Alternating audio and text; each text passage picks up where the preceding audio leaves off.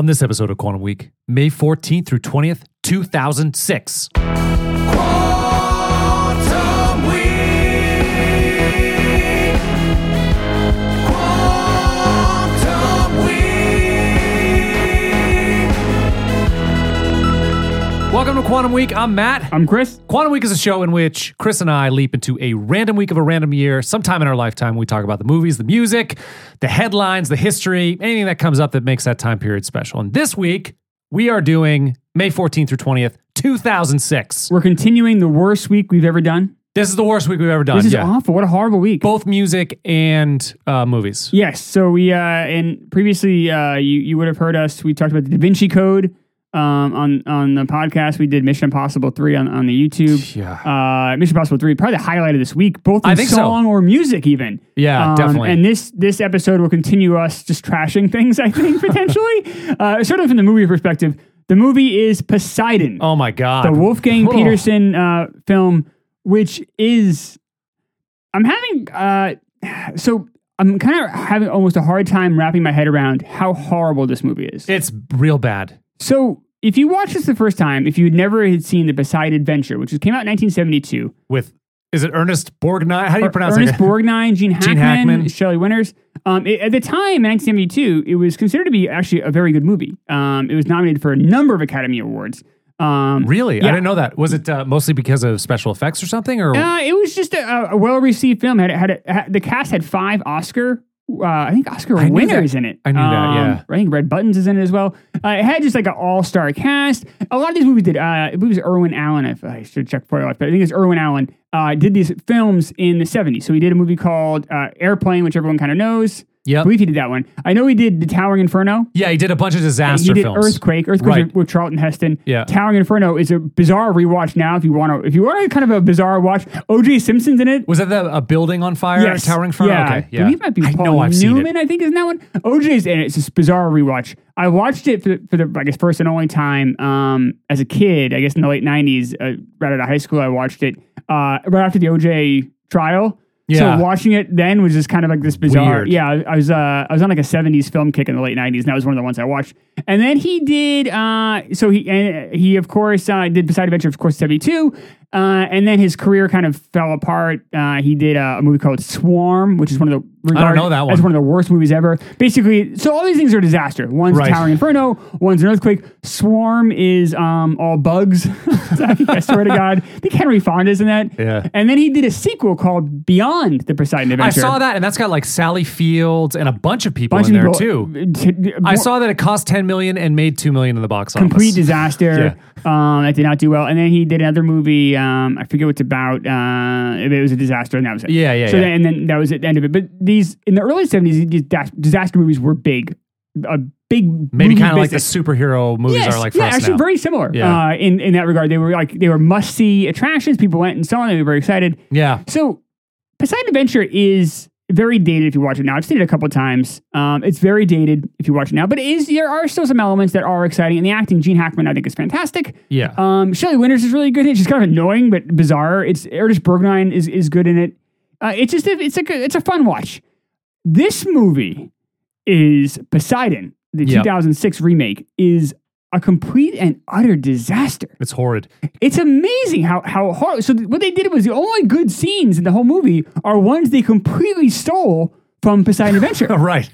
Like the boat sinking? The boat sinking, it's sinking at New Year's Eve, Right? And then some of the great stuff with they're kind of going across that shaft, and things are falling on them. Yeah, some great underwater sequences. Yep. Actually, my favorite was the opening scene when it's like a drone following. I can't remember the character's name. He's running through the ship. Josh Lucas's character. He's running through the ship, and the drone is kind of following him, and you just get a sense of how big the ship is. I was like, oh, that's a really great shot. It gives you a lot of perspective there. See, it didn't do it for me. It didn't do it for you.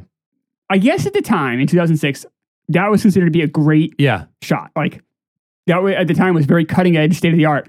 I watch it now, and I'm trying not to be I get 14 years, you can do dramatically different thing in film. Sure. But to me, it just felt like a really bad video game. I felt like, I'm watching a bad I was watching it on my phone, so maybe it didn't have that. If I were watching it on, something that 1080p or 4K or something, it just didn't, might not have had the same effect. It just didn't do it for me. Yeah, I was like watching just that drone go around. It looked really cheesy and bizarre to me. But maybe in 2006, that maybe was more effective. Do you know it was Industrial Lights and Magic who did the special effects for this film? I did see that, and I guess it got... That's Lucas. It was, and it got, at the time, I was reading some reviews, because this movie was so amazing, I gotta go back and read some of the reviews.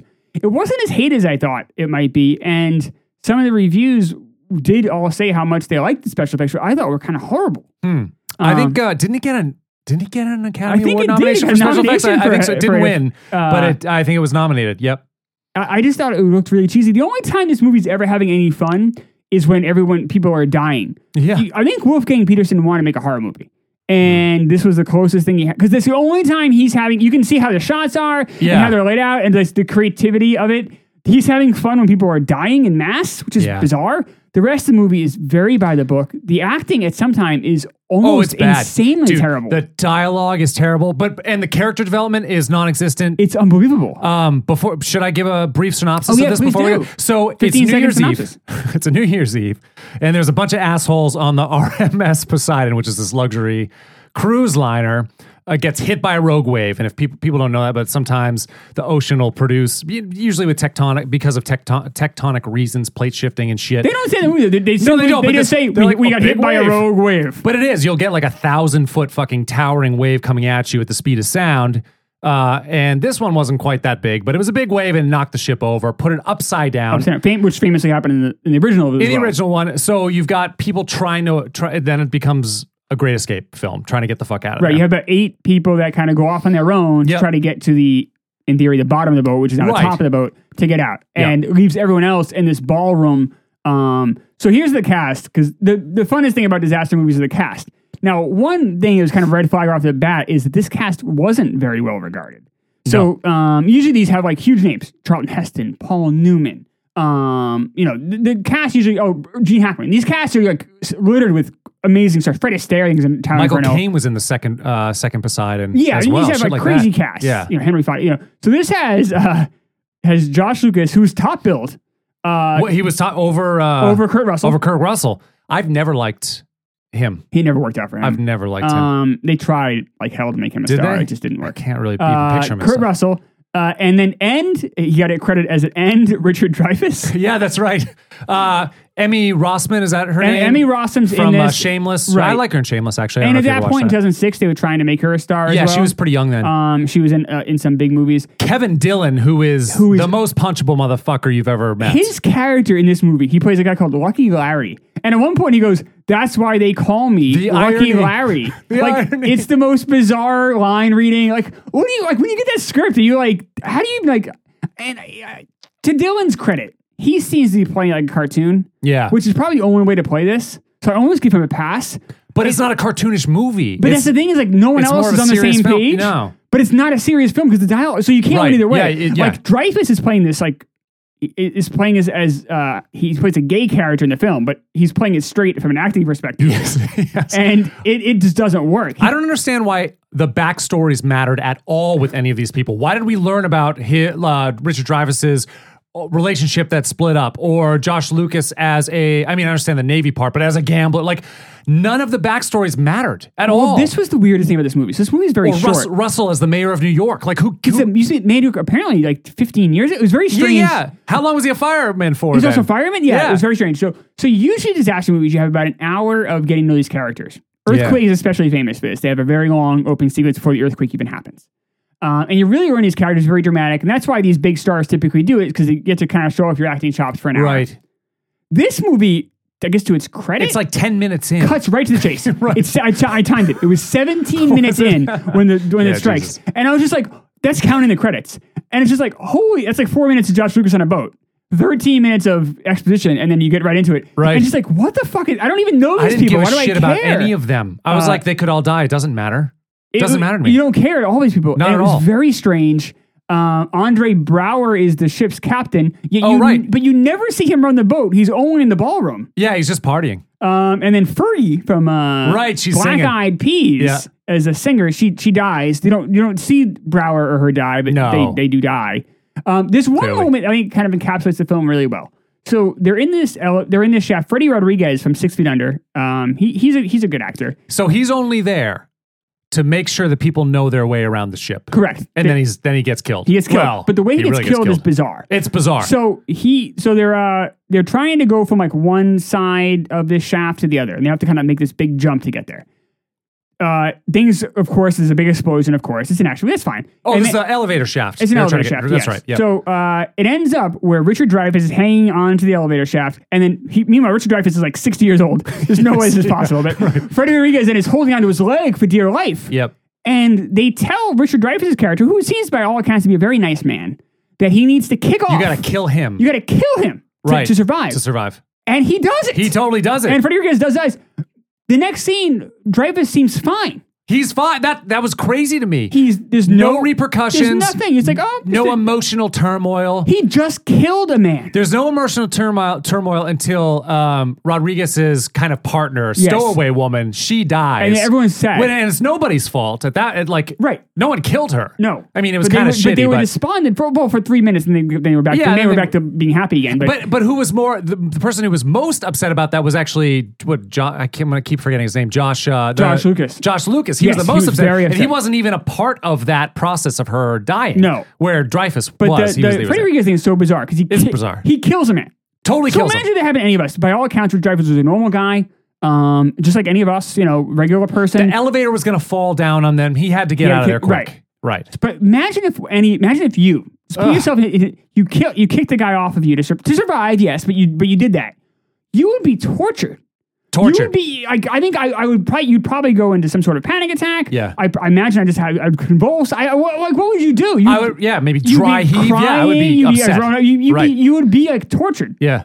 The very next scene, he's cracking jokes. It was Jesus like, Christ. so was this person a sociopath? Piece of shit. Like, what is it? But no wonder his lover left him. You're right. But yeah, he was more upset about being left on a cruise ship than he was about murdering a guy in almost cold blood. It was so bizarre. That just shows you the script, which was nothing there. You know what else was bizarre is Emmy Rossum's the daughter of Kirk Russell's character, and they're in 2 different parts of the ship, and 9 people survive, and both of them are in the group that survives. That's fucked up. Yeah, I'll give him a pass for that. What I won't give her a pass for is she called her breasts the twins. Yeah, the twins in front of her dad. Right.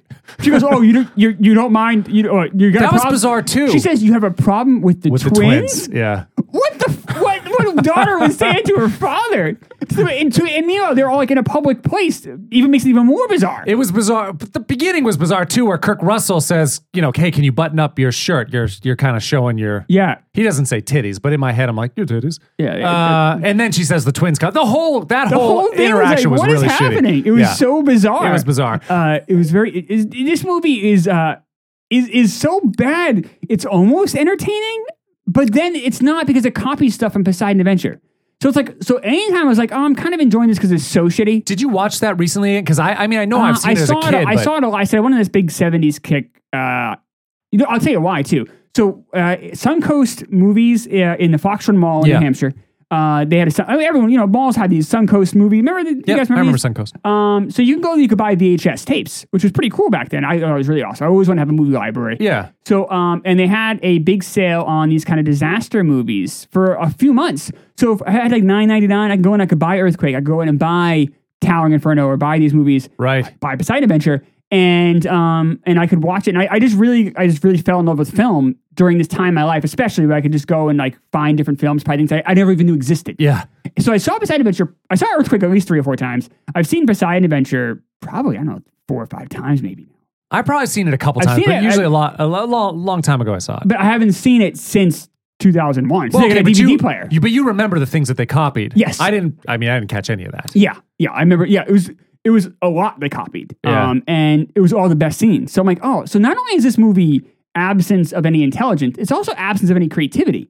Yeah. They're ripping off all the best parts. Now the characters were pretty different but you still had like an old guy. You still had, you still had some of these people kind of carry over, but the characters were a little bit, other than that, the film was very similar. Where were the British people? This is a British ship, and they're sailing from London to New York. Everyone's the most American people in the world. Right. I didn't understand that. I also didn't understand. So there's a scene where the water is really starting to catch up to people towards the end of the film, and they haven't quite got to the propeller, which is where they're going to make their exit. There's a kid who's one of the most annoying children you can imagine. That motherfucking kid separates himself from his mom. What the fuck were they doing? What was happening? I don't know. Just like, why would they have ever lost this kid? Not only this, but this shows you once again how lazy the script is. They never explain why. They never explain that. You never know. He's just gone. He's just drowning somewhere else in the ship. You never know why. And then you got to go fucking dig him out. And they find him in a cage. And basically, yeah, that's the other thing. How did he even get it in the first place? The mom asked the kid. He says, I don't know. How do you not fucking know? Why would you have wandered off? If you're a kid. No, but how do you not know how you got in the cage? If you're a kid, you're on this giant ship in the middle of the fucking ocean. You just been hit by a fucking rogue wave. Your whole world is collapsing, and you're like facing your own mortality for the first time probably in your life, and you wander off from your mom. You saw people die. Bullshit! You saw. Oh my god! There was a corridor where everybody got burned to death. Right. There was like probably 4,000 people in that fucking corridor, all piled on each other, burnt to a fucking crisp. Let's say for argument's sake, and you leave your mom. Let's give him a pass. So let's say maybe he was going to the bathroom. Well, let's just say it was a split second thing. But the most lazy thing, even the script knew how lazy they were, because they go, well, how did you get in the cage? I don't know! Just give it a say. Have a reason. I don't know! It's so lazy. Like, have a reason. Just anything. I saw cheese. Anything. Right. Just any reason. The fucking clown I saw from a it. toy. Something. I saw a cat. It's just some reason. Something. Yeah. It was if I were Josh Lucas's character, I would have been, fuck that kid. Let him die. He got the kid fucking deserves it. He did, yeah. Well, he wanted to. I mean, he wanted to get into that. He wanted to do it all, yeah. So this movie's terrible. So are you anything else in this movie? It costs over 160 million is what I saw. What? The cast is not an impressive cast. So Kurt Russell, he didn't get the top billing, but he must have gotten the most money. I would imagine. Right? Kurt Russell's good. He's decent. He's a good actor. What are you calling him? Kurt Russell. There you go. Sorry about that. Kurt Russell, Josh Lucas, Richard Dreyfuss at that point is not earning. No. What did he do? Mr. Holland's Opus last night? Yeah, that was like 97, so like 11 years earlier. You know, Richard Dreyfuss returned to water. It's a big deal. Jaws, Richard Dreyfuss is back. Right. Yeah. No. And then everybody else is kind of that's not a big name cast. No. Like Kevin Dillon. So what are they? Couldn't even get the right Dillon. I know, right? I actually hate Matt Dillon too, but this guy. I like Matt Dillon. Right. He's all right. Yeah. But what did the cast? $20 million cast. So the rest is all special effects. I guess so. I don't know. So man. $140 million in special effects. Why the fuck would you put yourself out there? I understand. None of it makes any sense. And we'll get into this in a second. But the director actually is pretty well. Yeah, regarded. Wolfgang Peterson. I had some ups and downs on him, but we can tackle that. Well, before we do that, I just wanted to say a couple other things. They're all drunk and tired. Like, this is New Year's Eve. How has anybody survived? They're all fucking drunk and tired. Number one. Number two. It's true. The stairway was right side up. How the fuck is a stairway right side up? You can see the fucking it didn't make sense to me. The boat's upside down. And then the third thing was that, the worst. No, yeah, none of the signs, none of the... Right. I don't think. I mean, maybe... No, they're not. No, they were right side up. How the fuck did that happen? They're like there's like little map signs. Yeah. He's like, the shaft is down this way. Right, the doors are right. Jesus Christ. All of it. How can you be so... You have a $160 million budget. How do you not have one dude like correcting all that shit? This is Wolfgang's last real film. I think he just, the game passed him by. Yeah, I have one more thought. Oh yeah, go. One more. And that is the worst. Is Kurt Russell is drowned. Okay, so they need to shut the propellers off because they're going to exit through the propellers, but they're on. Right. So he swims, 400 feet underwater to go to this place to certain death to go shut off the fucking turbine. Right. And the button that shuts it off. He's going to die. He won't have the option to get back. So he's going to die. Right. So he goes there and the button that controls this thing is all destroyed. He can't shut this shit off. So he drowns. And then a second later, he comes back to life for a split second to hit reverse on the thing. Did you see, like he convulses, nothing, and then wakes up for a second and hits the thing and then dies. It's like, what? I don't know how these convulsions are it's not a GIF. Yeah, I know. It's really funny. It's funny. It's creepy really and funny to look at. Yeah, I guess that's all I have. I mean, don't see this film. It's so choppy. The script is so bad. It's all action. The action's not good.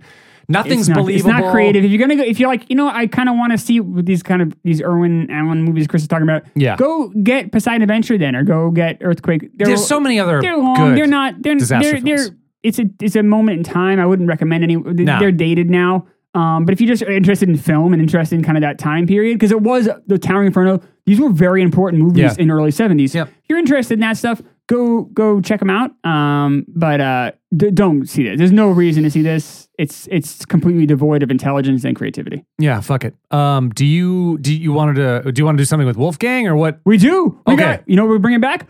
Brackets, baby! Brackets, baby! All right. So Wolfgang Peterson made 9 American movies.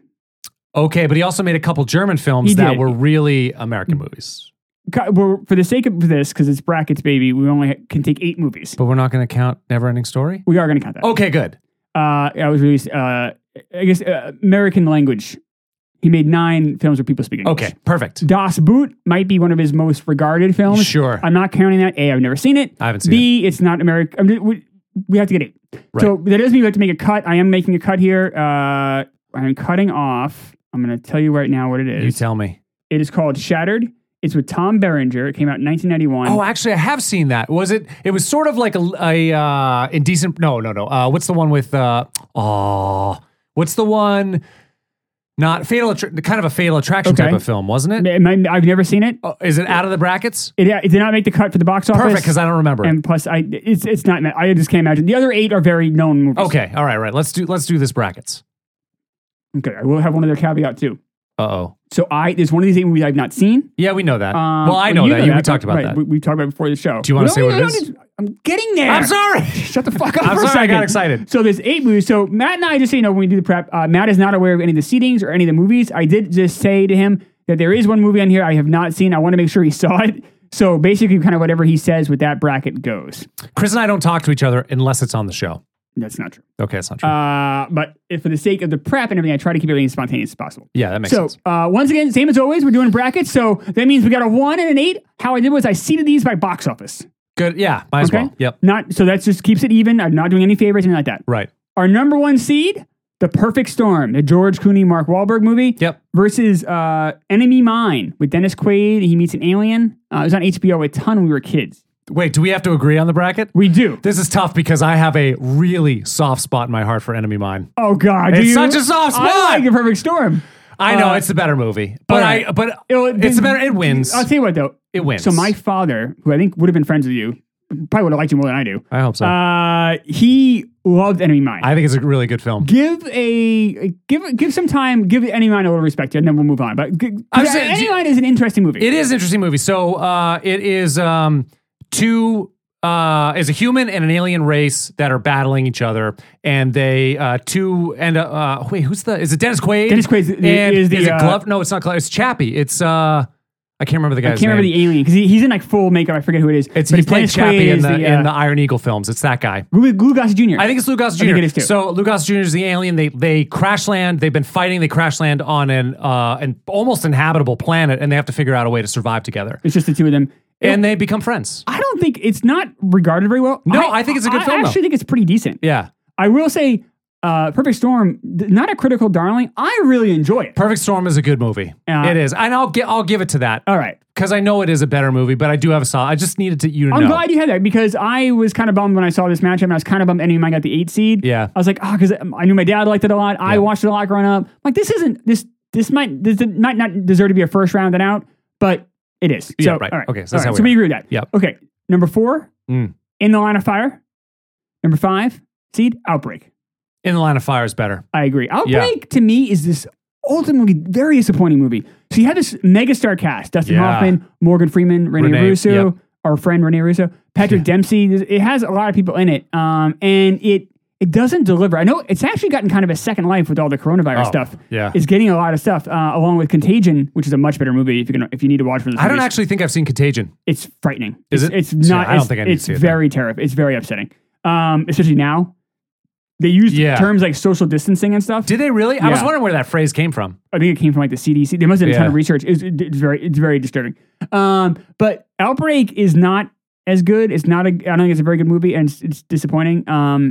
And In the Line of Fire is really interesting. Eastwood is interesting. Really good in it. He's so good. As an aging, he's protecting the president, right? And he protected John F. Kennedy, and he has a lot of guilt about. Oh, he does because he got shot, right? And then John Malkovich plays a great movie villain. Totally. All right, so we agree on that. Okay. Yep. So number 2 seed is Air Force One.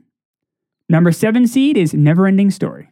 Fuck! I got another situation where I know Air Force One is the better film. I don't think it is. You don't think so? Okay, good. I think Neverending Fuck Air Force One. I think Air Force One really is have overrated. I know this might chap some asses here. I don't think Air Force One's a bad movie. It's fine. not bad. It's And Harrison Ford's really It's an great. action movie. Yeah. It's fine. Neverending Story is really creative and interesting. Oh, it is. It's bizarre. It's one of my favorite films from being a kid. Me too. It's one of the ones I watched the most. We came out in 84. We were like 4 or 5. Six, I mean, yeah. it was on HBO a ton. Right. Oh, totally. My sister watched it a lot. I know, like, it Atreyu, was just- Bastion, yeah. Say My Name, all that shit. The fucking... The horse that dies in the mud. Oh my God. That broke my heart as a kid. It was really, really, and yeah, it was... Those giant statues with the laser eyes. It's a really interesting movie. The childlike princess, right? Yep. Yeah, it's a really interesting movie. It's visually very interesting. It's very creative. It's like the anti Poseidon. It is, yeah. And that's actually one that he did film in Germany, but with an American cast. Yep. Yeah. So we agreed Neverending Story was on then. Okay, good. Okay. Yeah. So an upset there. There we go. And then this is, you have the bad here. It's number 3 seed is Troy. Yeah. Number 6 seed is our friend Poseidon. Oh, Troy destroys it. It's actually a pretty good film. So you should watch I've it never sometime. seen Troy. So what do you like about Troy? Well, Troy, it's Helena Pitt, Troy, Eric Brad Bana. Pitt, Eric Bana. Orlando Bloom's in Orlando that? Bloom is in it too, as kind of a shitty character, but he does a good job. It's kind of it's epic. There's battle scenes, and fucking Brad Pitt is like, he is a fucking he's a badass. He's fucking Achilles in this. Okay. And he like just destroys this big tall giant in like one move. It's a crazy scene.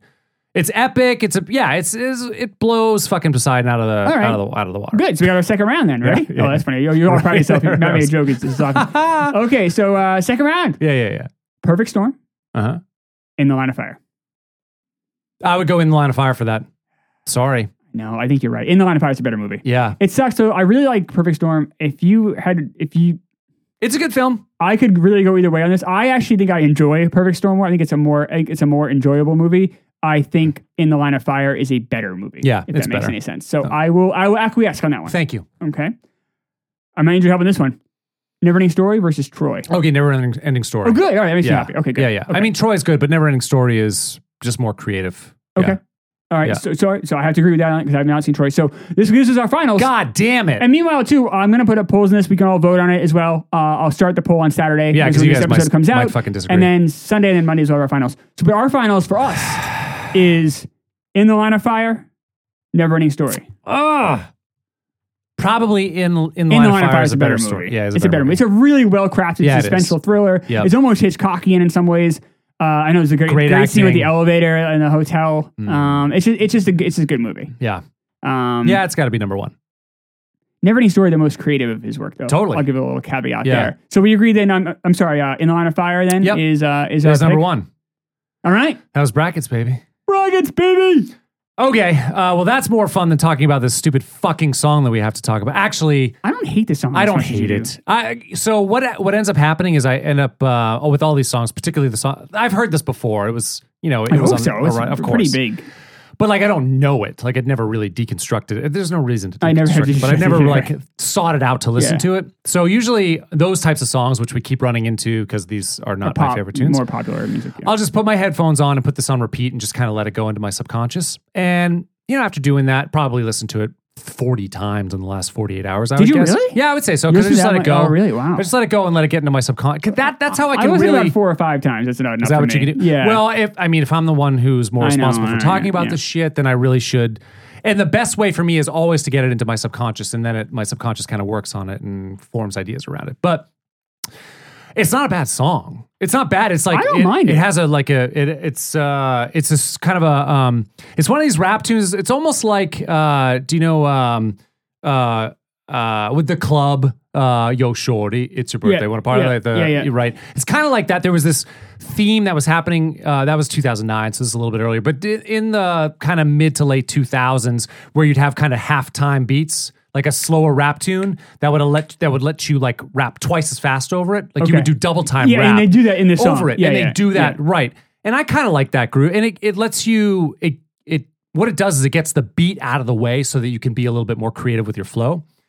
Now I found that so this is Chameleonaire. Yes, It's not Chamillionaire. Chamillionaire. I mean, I didn't know. Oh, Chamillionaire, by the way. Yeah, 5 days younger than me. Is he really? Is that old? Yeah, born the same week. Just kind of an old man now. I guess. Yes. This is off of his The Sound of Revenge album. I don't know how many albums he has. He doesn't Jerry have that Callahan right there. Yeah. This is his favorite artist. But so Chamillionaire was not my favorite on this album. He had a guy from Bone Thugs and Harmony on here. Okay. I'm trying to find his name. I know I put Bone it in Thugs N. Oh, it's N. It's not and. It's the very N important. apostrophe. Yes. The Bone Thugs and Harmony guy, he did, I think it was the second verse. He did a full, this is kind of not normally how it's done. If you have a featuring in a rap tune, usually they do like a few lines or they're doing some backups or something, or they're kind of playing off you. But this is one where the Bone Thugs and Harmony guy, it's Crazy Bones. Oh, well. Crazy Bones did the second verse. I think it was the second verse. He did the whole second verse. And that is the best part of the song.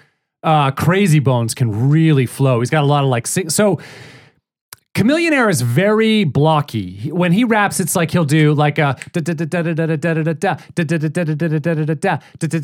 sort of that type of flow where Crazy Bones is all syncopated. Syncopated just means it's off the beat. Okay. Like he's not following a nice sort of even pattern. He's kind of all over the place rhythmically. I found that to be way more creative. And I actually I think the second verse is really good. His flow is really awesome. But besides that, it's sort of a slow, it's like, it's one of those songs one of those rap tunes where you have kind of a halftime beat so that you can do faster, more syncopated stuff over it if you're qualified. This song, and it's very repetitive. It's just got it's just sort of got this like kind of a ascending minor sounding kind of bass, maybe some strings in there, sound that just loops. There aren't even a lot of cuts or other samples. I actually usually when I research the song, I can see I can find out where they grabbed samples from. I don't think there were any samples. I think they just did this in Pro Tool recording software. Just laid these tracks down. There wasn't anything innovative about it at all. But it did sell 4 million copies, which is pretty fucking respectable. And it did peak. It peaked at number 3 on the top 40 chart. Okay. This peaked this weekend for a few weeks.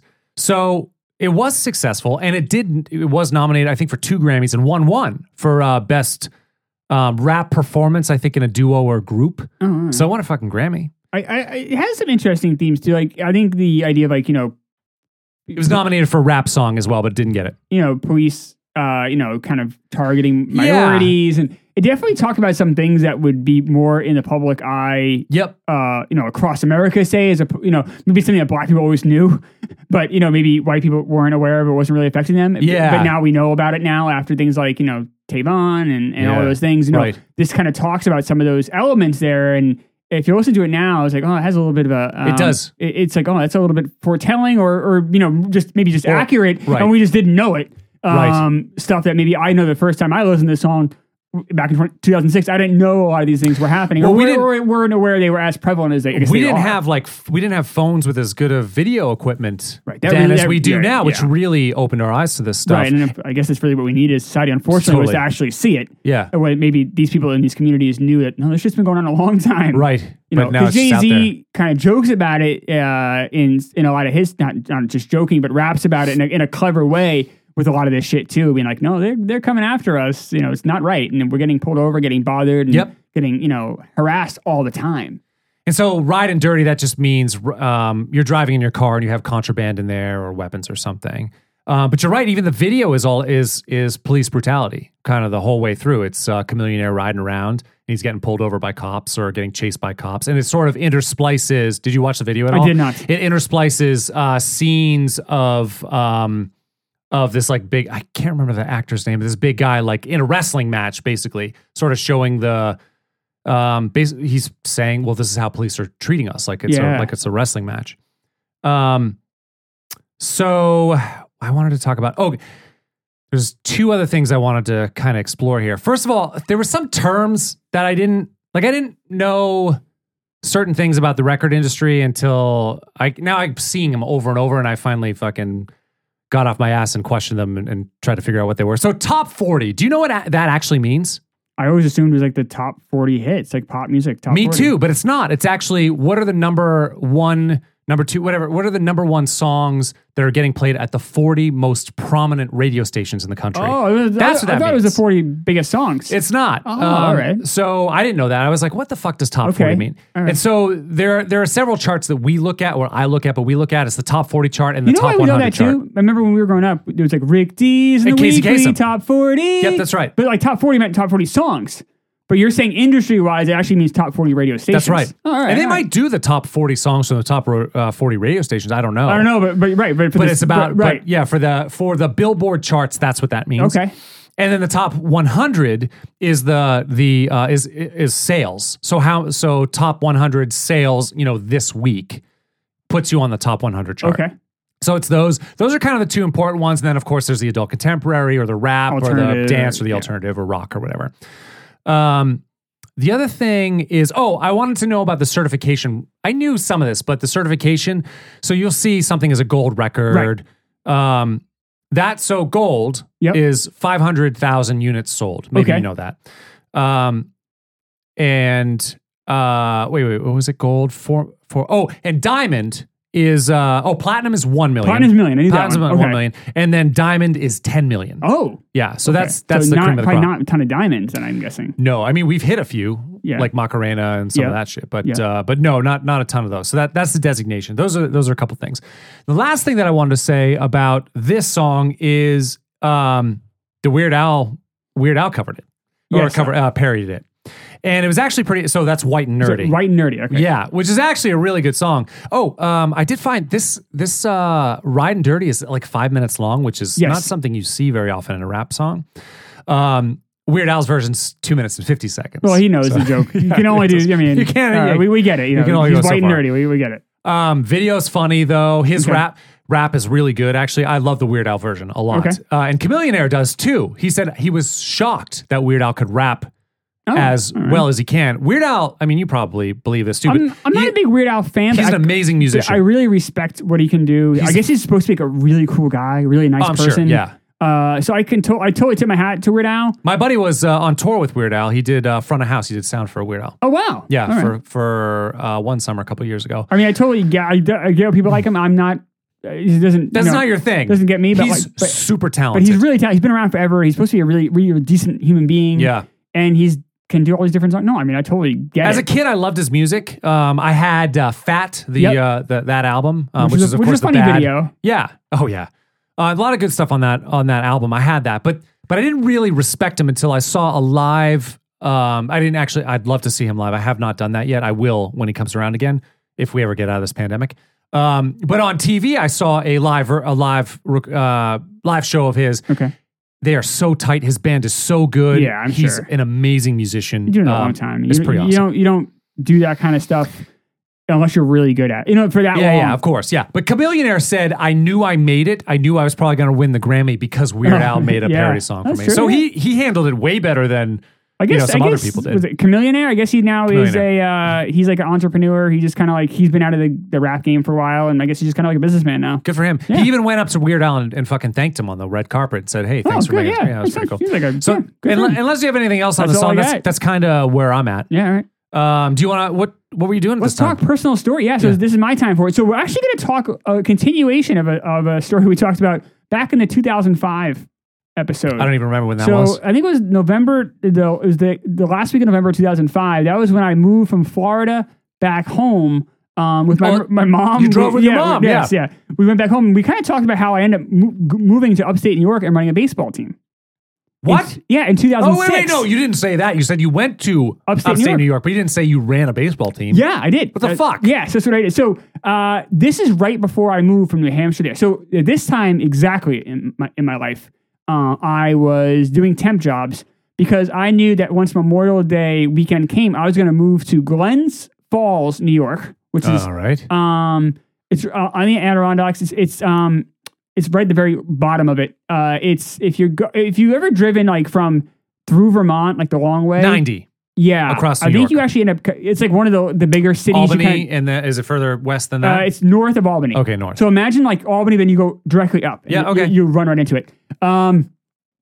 And I ended up moving there. Like a couple weeks later, after this week, I moved to upstate New York. I didn't know anybody except for my buddy who owned the team with his dad. You have a buddy that owns what is it? What? So it was a college wooden bat team. So what that means is, if you ever been to like Cape Cod baseball, no. You ever heard of Cape Cod baseball? I know. Yeah, of course I know, but so I've never been. What Cape Cod baseball is, it's called Wooden Bat League. So what that means is, a lot of times when you watch college kids play baseball, they're using aluminum bats. Ting! Right. Yep. And the ball goes a lot further. What's the sound effect on that, though? Ting! Okay, yeah. So what our scouts are trying to do is like, all right, I know this kid can hit it 500 feet with the aluminum bat. What can they do with wood? Exactly. Right. So you'll have a lot of scouts come to these wooden bat. The ones in the Cape are the best. That's the oldest one is the best.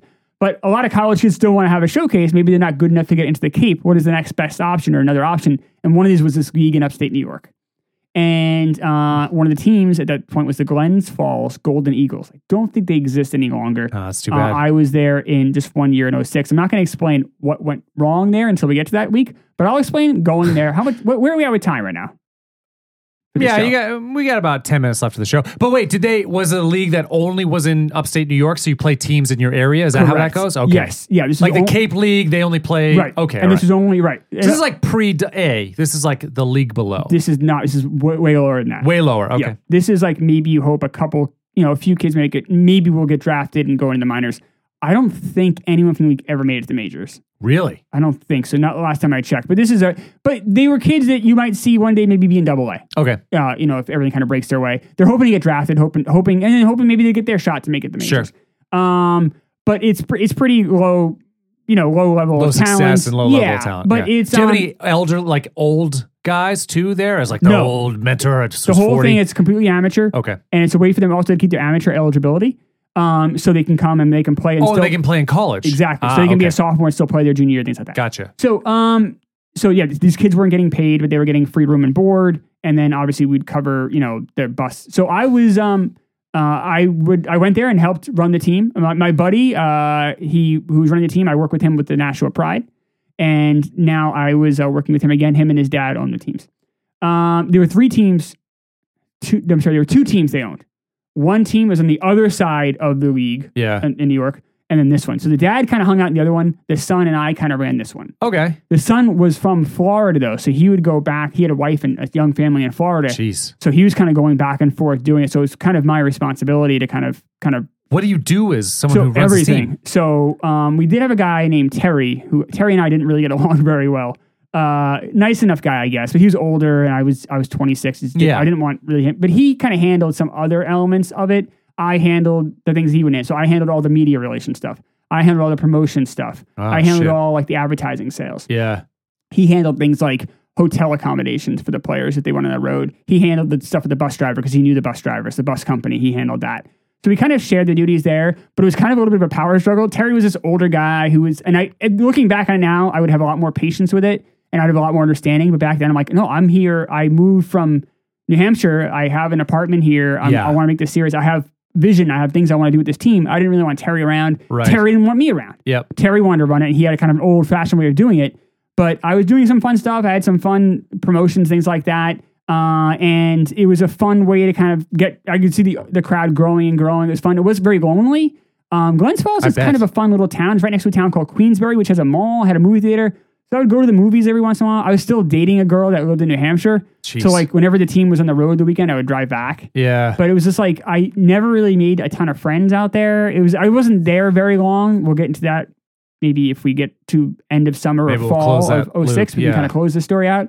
But how many people would come to these games, by the way? So when I first go in there, not many, but I did some fun promotions. I had a really great promotion with this anti-tobacco group that was willing to pay for the whole stadium. They would buy out the stadium. So what happened was this stadium was huge. Giant. It used to be used for minor league baseball, like single A. Oh, so okay. It was way more seats than we needed. Right. So I said, hey, look, if you buy, say, 600 tickets, I'll give you a reduced rate.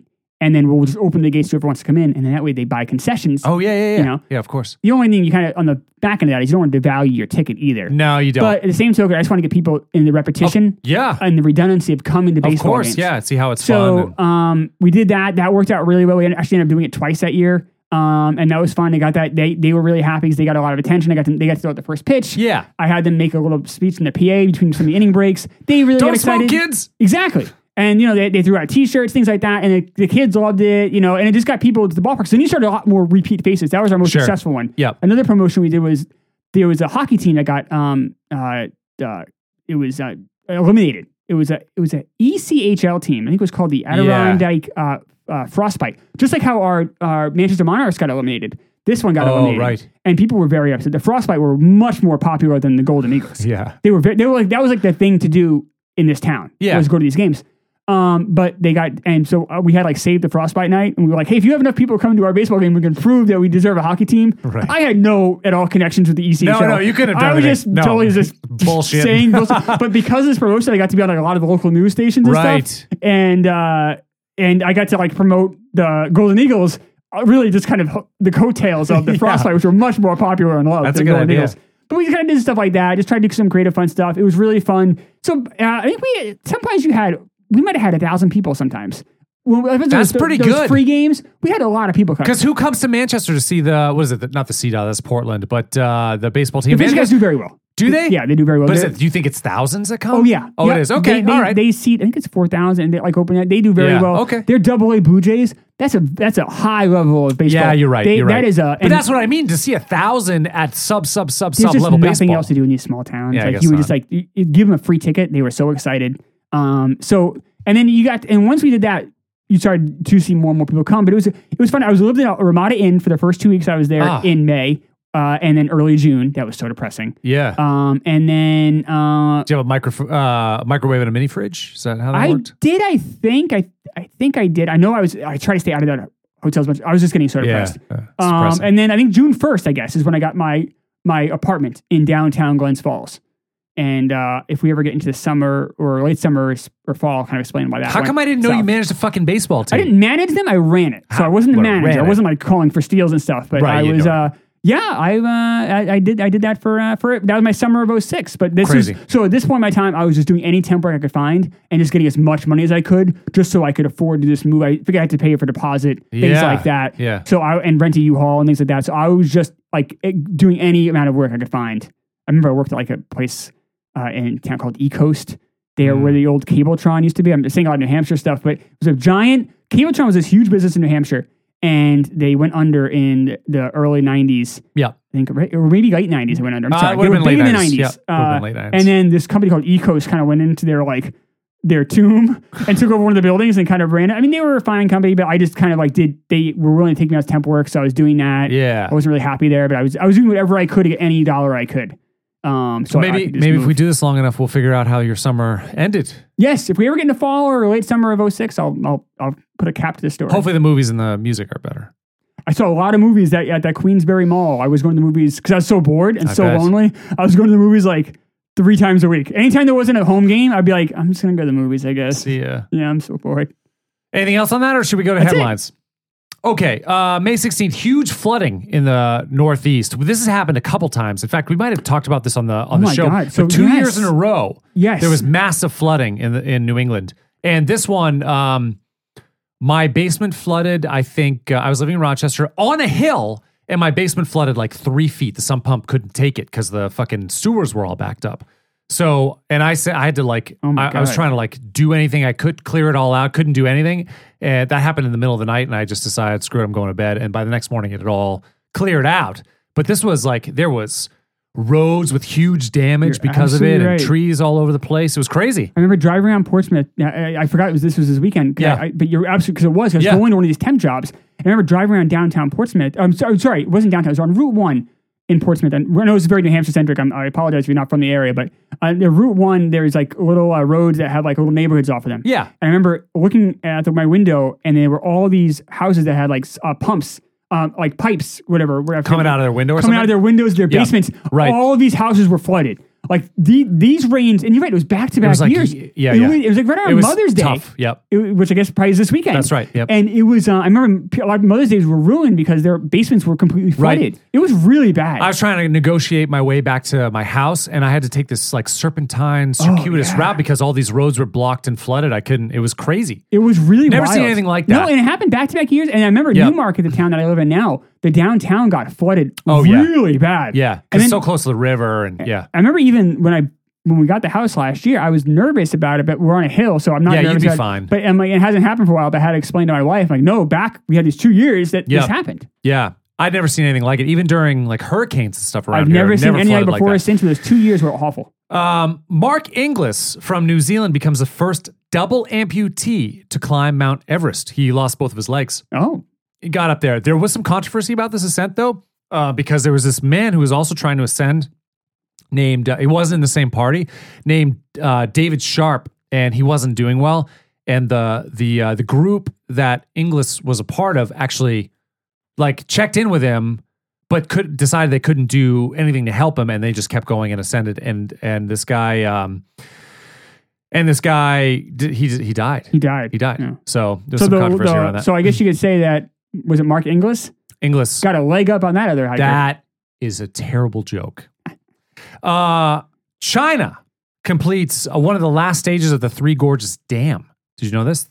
No. This thing is the world's largest hydroelectric project that crosses the Yangtze River. It's one of the, I can't remember if it's the second largest river in the world. There's the Amazon, there's the Mississippi, there's the Yangtze, there's another one, but it's one of the largest in the world. It's 7,600 feet long, this fucking dam. That's over a mile long. That's huge. You can see this shit from space. 600 meters tall. And to do it, they had to drown 13 towns and 4,500 villages. Including Newmarket, New Hampshire. Yeah, that's why they just floods. Right. Yes. Flooded all the way over here.